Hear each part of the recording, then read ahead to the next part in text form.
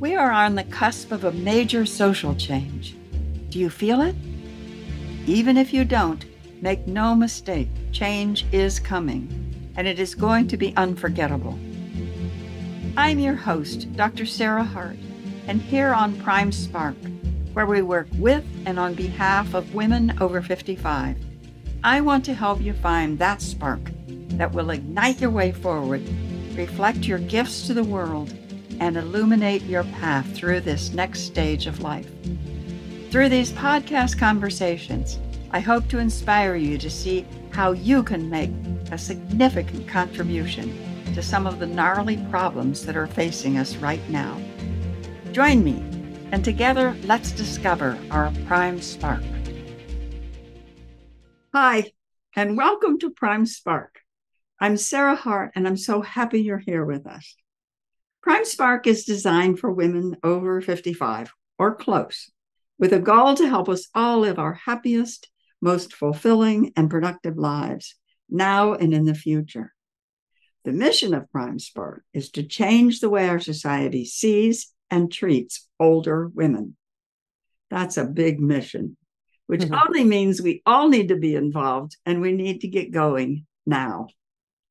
And today I have the pleasure of talking with Gregory Anne Cox, a woman whose work I greatly admire. Gregory Anne Cox has been coaching women at midlife and beyond for over 20 years. What started as a life coaching practice grew to include health and business. Her why is that women and the men they love live fully expressed, and we need our health to do that. She believes aging happens, but it doesn't have to ruin our lives. She has tools to help women age with grace on their own terms. Rebellious Wellness Over 50 is a platform for her work by way of podcasting and coaching. Welcome, Greg. I'm so happy you're here with us today. Thank you, Sarah. I'm happy to be here. So just getting started, let me ask you, do you experience getting older? And if you do, what is that experience? And if you don't, why is it that you think that you don't? Well, I definitely experience getting older, and I experience it as a mixture of relief because I'm still here, and frustration at times because I'm not as fast or capable physically as I used to be. But mostly it's also what I experience emotionally, internally, is different than when I was younger. It's calmer in some regards. It's a little bit more urgency in others. So many women, I'm sure your experiences do. So many women I talk to have one experience physically and another experience internally. And they don't necessarily match all the time. No, that's for sure. Yeah. So I have heard you say that everything is food. What do you mean by that? What I mean by that is everything that we take in, whether we receive it energetically, whether we hear it, we listen to the news, a podcast like this, we read, we're taking that in just the way we take in food.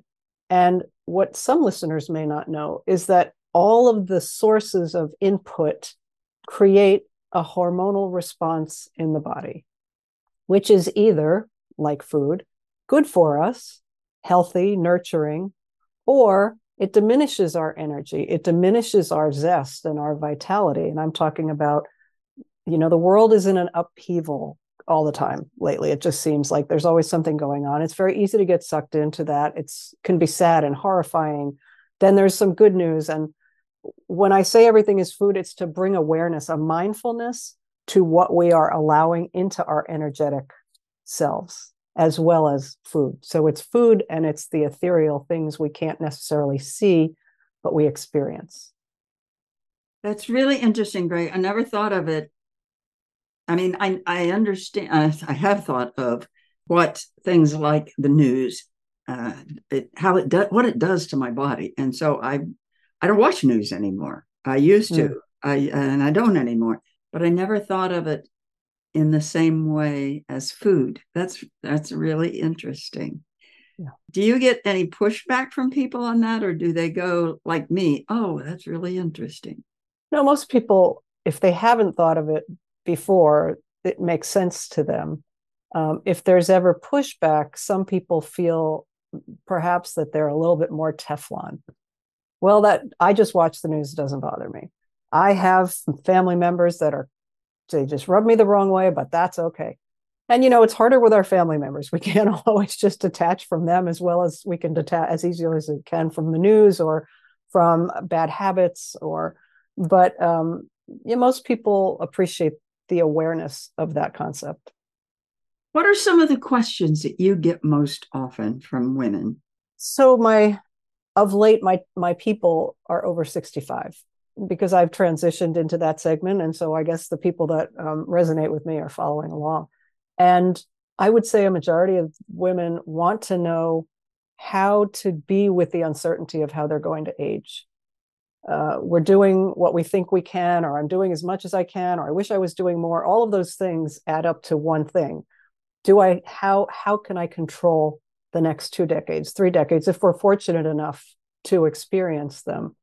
And there isn't one answer for everybody. And I clearly have no answer because the future is unknowable, right? But what I will say is if we create meaningful habits, I mean, meaningful in the sense that they actually move the needle, keep us strong, our bones are healthy, if we can, muscles are strong. If we can do those things, we can't control the future, but we can certainly move the needle over to the positive side, I think. So that's really the most important question, I guess, or the most common question I get is how can I make sure that I'm not going to end up, disabled, unloved, depressed, all those things. I can't make sure, but I can do what I can do, basically. Exactly. Yeah. There's enough science. If you boiled all the millions of Google results in the world, when it says, what does it mean to be healthy? Or how do I stay healthy? We boiled it all down. We now pretty much hear the same 4 or 5 things. Need to sleep, need to eat well, whatever that means for our bodies. We need to exercise, move in some way. And we need to make sure that we are emotionally connected to other people who nurture us, who give us the feedback that matters to us in a good way. Those are really, it's kind of that simple. Drink water, breathe fresh air as much as you can. I could go, we can add on, go out in nature. There are things you can add on, but the basics are pretty much the basics. So if we take care of those things, like I said, we're sort of, I don't know, putting something in the bank. That's really interesting because there are things that we can control to the extent that we control. What I'm thinking about is over time, this is my opinion, over time, our environment has gotten less and less healthy. Mm. I think our air, depending upon where we live, but in a lot of places, our air is not as healthy. I think in many cases, our food isn't as healthy.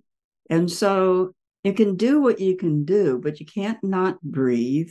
And you can't not eat. And you can buy organic when you can get organic. If you can afford it, it's oftentimes a bit more expensive.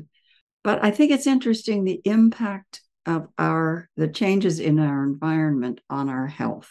Have you seen anything like that over the years? Well, I know that the environment around us, regardless of where we live, begins in our homes. And that has become more toxic because many things are made with, I have no idea what that is. Many things are made with chemicals that continue for the life cycle of the product, like a couch or a carpet.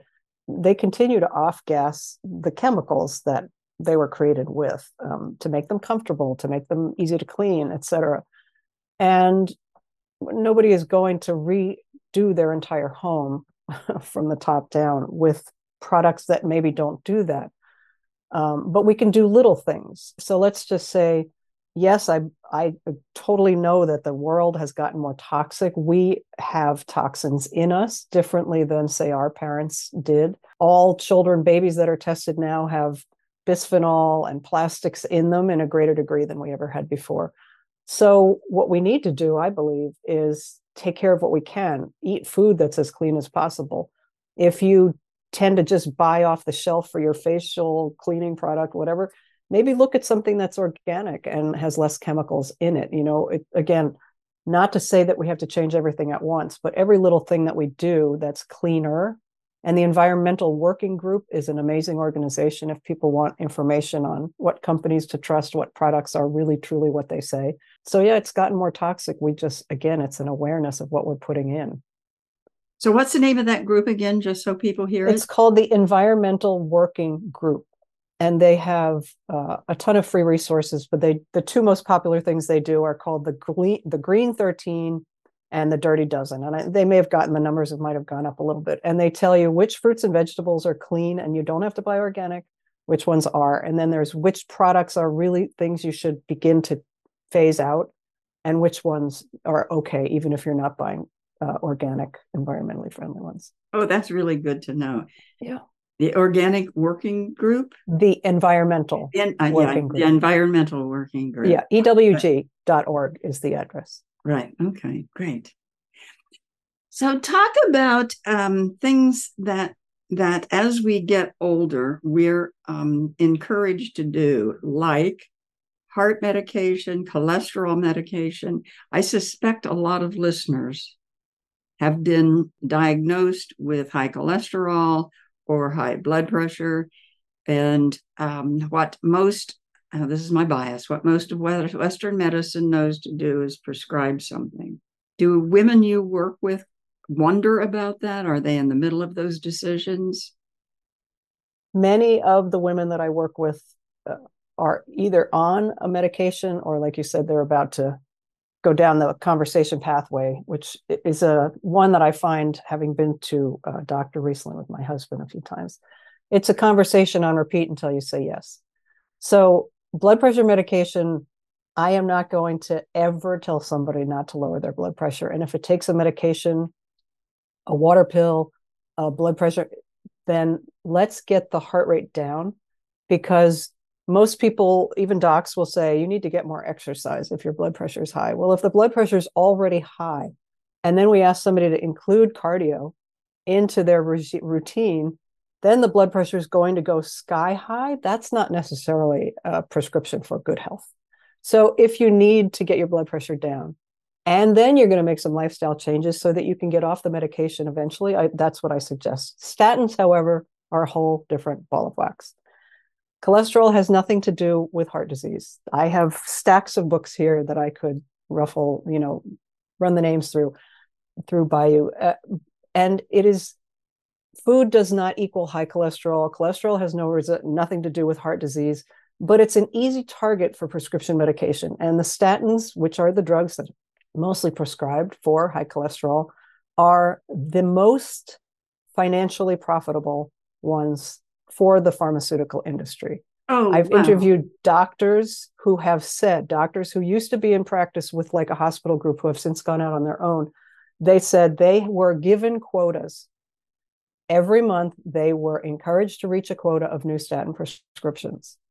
And sadly, there have been, if you look at the rates of ALS and neurodegenerative diseases over the past 20 years from the time, well, statins have been around longer than 20, but let's just say the past 20 years, a lot of these, including dementia and Alzheimer's, they've gone up and up and up. Well, one of the things that we know is that statin drugs are killers of neurons. They don't just attack the cholesterol that's in our bodies, because the brain needs cholesterol to function, and 80% of the brain is fat. And so we're told, eat less fat, take these statins. So we're diminishing what the brain needs, and we're actually killing neuronal cells. And women especially do not do well on statins. Now, we've all said, doctors too have said, well, we know you're going to get muscle pain. You're going to get this, but it won't happen for 20 or 30 years. Well, 20 or 30 years, why would I be on a drug that long? Well, it's just the way it is. If you're on a statin, you're on it for life. I'm thinking, no medication was ever designed for that. Now, I'm going to have a caveat. If somebody has a life-threatening disease and we have found a medication that will keep that person alive or cancer-free or this and that, that's a whole different story.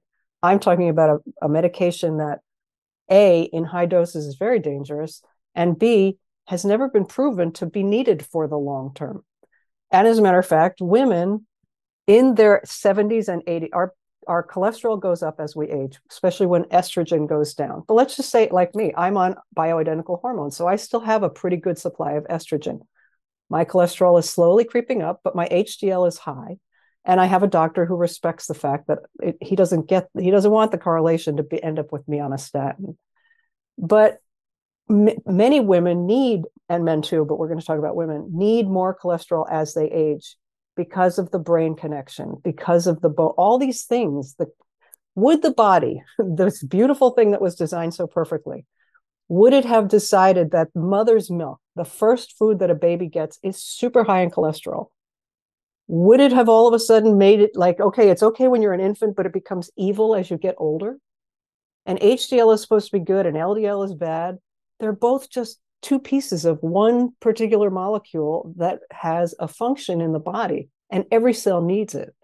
So that's my soapbox about statins. Don't take them. What if a woman is in a category that needs to lower her cholesterol and doesn't want to take statins?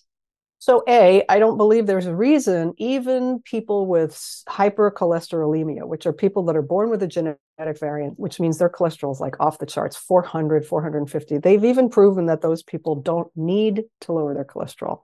What causes heart disease is other things in those people. So first, let me say, I don't believe any woman would ever need to lower her cholesterol.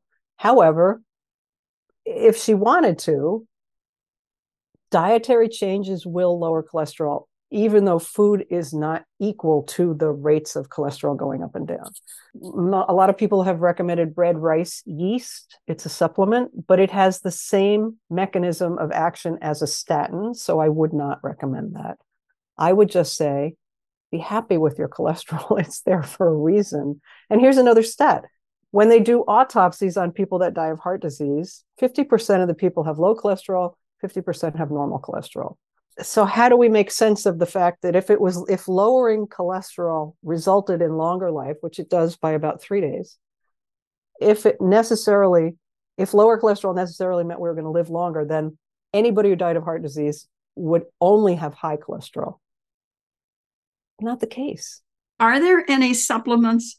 So red yeast rice isn't a good thing to take. Are there any that are good? I would leave that to a professional. I don't want to recommend anything. I'm not really that attuned to what right. I work with a woman she has a company who does genetic testing. She knows all about the biochemical pathways and she can help people lower their cholesterol, but I don't want to recommend anything because so individual. Yeah, understand. So what is, tell me about Rebellious Wellness Over 50. How did that come about? How'd you start it? What is it? I try to think back about naming things. If I would have to say it started because I came into the world with the rebellious streak. If my mother were here, she would tell you that is exactly true. My first business when I got certified as a coach was Midlife with a Vengeance. And I had a coach and we were working on this name and it just took forever. And all of a sudden there it was. Well, once I got past midlife and the people I was working with were kind of inching out of midlife, I thought, well, now what? And because I didn't want to just stay there. And so again, I did a lot of, mind games and mind maps and coaching programs and things. And one day I just realized what I teach is a rebellious way of being healthy. And the over 50 part really happened because I was rebelliouswellness.com for the longest time. And then I decided to step away from health coaching because it felt like everybody was a health coach and I was just frustrated. And so I opened another business, which I still have, called Be More Marketable. But I let the domain go, the Rebellious Wellness domain. And when I went back to get it, I couldn't get it because somebody had bought it. So I thought, well, Rebellious Wellness Over 50. Okay. So yeah, it doesn't matter what age, really. It just, it's a matter of standing up for what's important to you and how you want to age, and then finding doctors and supports people. It takes a village, really, right? So find the villagers that are going to support you in the way that you want. If medication feels good to a person, take medication. I'm not saying nobody should be on medication. We're all going to need it at some point, right? But for those who don't want to follow the drumbeat of the pharmaceutical world, I would say there are docs and other support personnel that will help you. They're out there. Yeah, and that's really hard. I tried to find that, and I'm in the San Francisco Bay Area. And so it's not like I'm in the boonies somewhere. Yeah, And I have tried to find, I'm not sure what, have you by any chance read Tony Robbins' Life Force? I didn't read Life Force, no. Well, he didn't write it. He compiled it. Yeah, And I think it's a marketing thing that he hit, that his name is on it. yeah. But he talks about all of the new stuff that's coming down the pike in healthcare. And it's really exciting. Mm-hmm. And a lot of it is, I'm sure, fantasy. But even if a percentage of it is true, then it's very exciting stuff. Mm-hmm. And so I've been on a mission to try to find a functional medicine person or a regenerative medicine. I'm looking for something, and it's really hard to find. Yeah. I think if you're looking for a local doc, I can't speak to that, but I do know that I've interviewed at least like 6 people come to mind that do virtual practice virtually, so you can work with them anywhere in the world. But I know it's important also to have somebody, you want to go to the office sometimes, right? You want them to look at something or listen to your lung, or whatever it is. But I'm surprised that you're having a hard time where you live. You I would think know. that that would be the panacea I of. know. I would think so too. But what are some of the questions you're living with right now? I think that we all sort of walk around and I wonder. Yeah, I wonder I wonder if they say that you when they've interviewed people on in hospice and they're about to cross over and they say, "Oh, I regret never having spent enough time with my family. I regret having worked more than I should." And I wonder what my regrets will be. Like, will I have regrets? Probably, but I I also wonder if like what the world is going to be like in another 10 or 20 or 30 years. I plan on living at least another 20, 85, 6, 7. But again, the kinds of questions that are philosophical in nature are great for a few minutes at a time. But other than that, I just get bogged down because it's unknowable again. I do have the same question my clients. Am I doing enough? What will my aging look like? I look at my aunt who's 91. She's doing pretty good. She's healthy, but that doesn't mean that I'm exactly in the same genetic profile with life, because lifestyle has such a huge influence on our genetics. But yeah, it's really sort of existential stuff. But I'm not negative about the future. I'm just curious about what it's going to look like. Well, I think it's really hard not to be negative about the future because that's what we hear so much. Mm-hmm. But that makes headlines. Yeah. And I'm curious also. I'm not negative. I think I don't know nobody knows what's going to happen, but I have a lot of faith in the younger generation.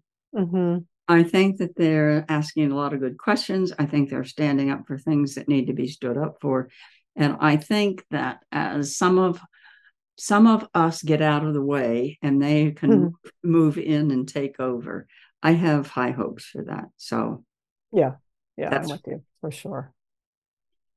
it sounds like you made at least one pivot in your life when you decided to look more at not just life coaching. What are major? Have you had other major pivots in your life? Absolutely. I wanted to be a doctor and I ended up being a chef. So that was pivot number one. Being a chef was I wanted to go to culinary school, so I started working in kitchens until I could find a way to get my grandfather to pay for it, actually. And he did, and I loved it. And I was in the food industry for 27 or 8 years. I had tons of great experiences, which included managing a private island as the director of hospitality.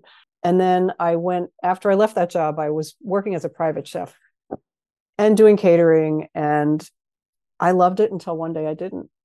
And that's when coaching happened. I literally woke up one day after working all summer for a family, and I said, I can't do this anymore. And now what? Really? And I remember sitting in my bedroom by myself. I had bought a house. I was living alone. and I was really sick, and I was listening to somebody like Harbeck or some personal development person talking about this event where they were going to help you find your purpose. Because once I stopped cooking, I didn't stop cooking. I just said I didn't want to do it. I really was just, I had no idea. But I studied psychology in college, and I thought, well, maybe there was something there.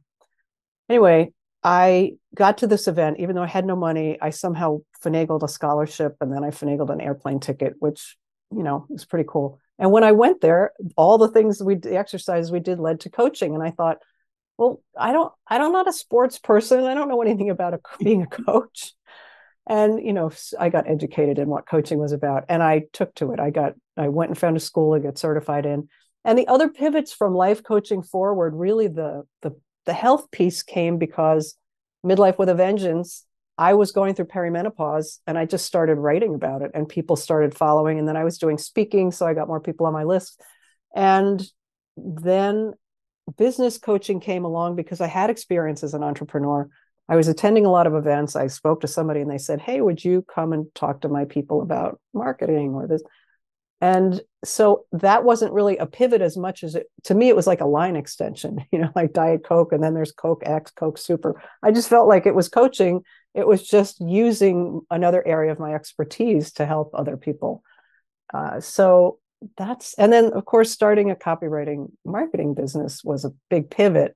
But as I said earlier, I knew I could do it, and I was tired of doing it. This is always the way I change, Sarah. I get tired of something, and I have to figure it out. And so it's given me a lot of great experiences. That's so interesting, Greg, because one of the things I talk about is, I think for women 50, 55, 60, 65, that many of us come to the point of, I can't do this anymore. I can't do this anymore. Whatever it is, I can't do it anymore. Mm-hmm. But what's next? Yeah. What's next? And we use different roads to try to figure that Mm-hmm. out. But I think of mine when I'd worked in a company for many, many years. And one day coming down the escalator, I felt like I had a wetsuit on. And I don't know anything more binding than a wetsuit if you're not in water. Okay, I got to get out of here.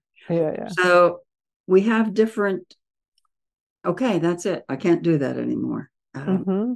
And we need to be prepared for that and see it. It's scary. Oh, yeah. It's very scary. So when I talk to women about that, I don't pretend I wasn't terrified. The only thing, and that sounds so trite, but the only thing that was scarier was the idea of staying. Yeah, I totally agree. And I would have to say that there are people in our lives that might say, are you crazy? You're going to do something else at 50, at 55, at 60. And all I can say is love them. They mean well, and do what you need to do. Right. Because it's not their life that will be impacted.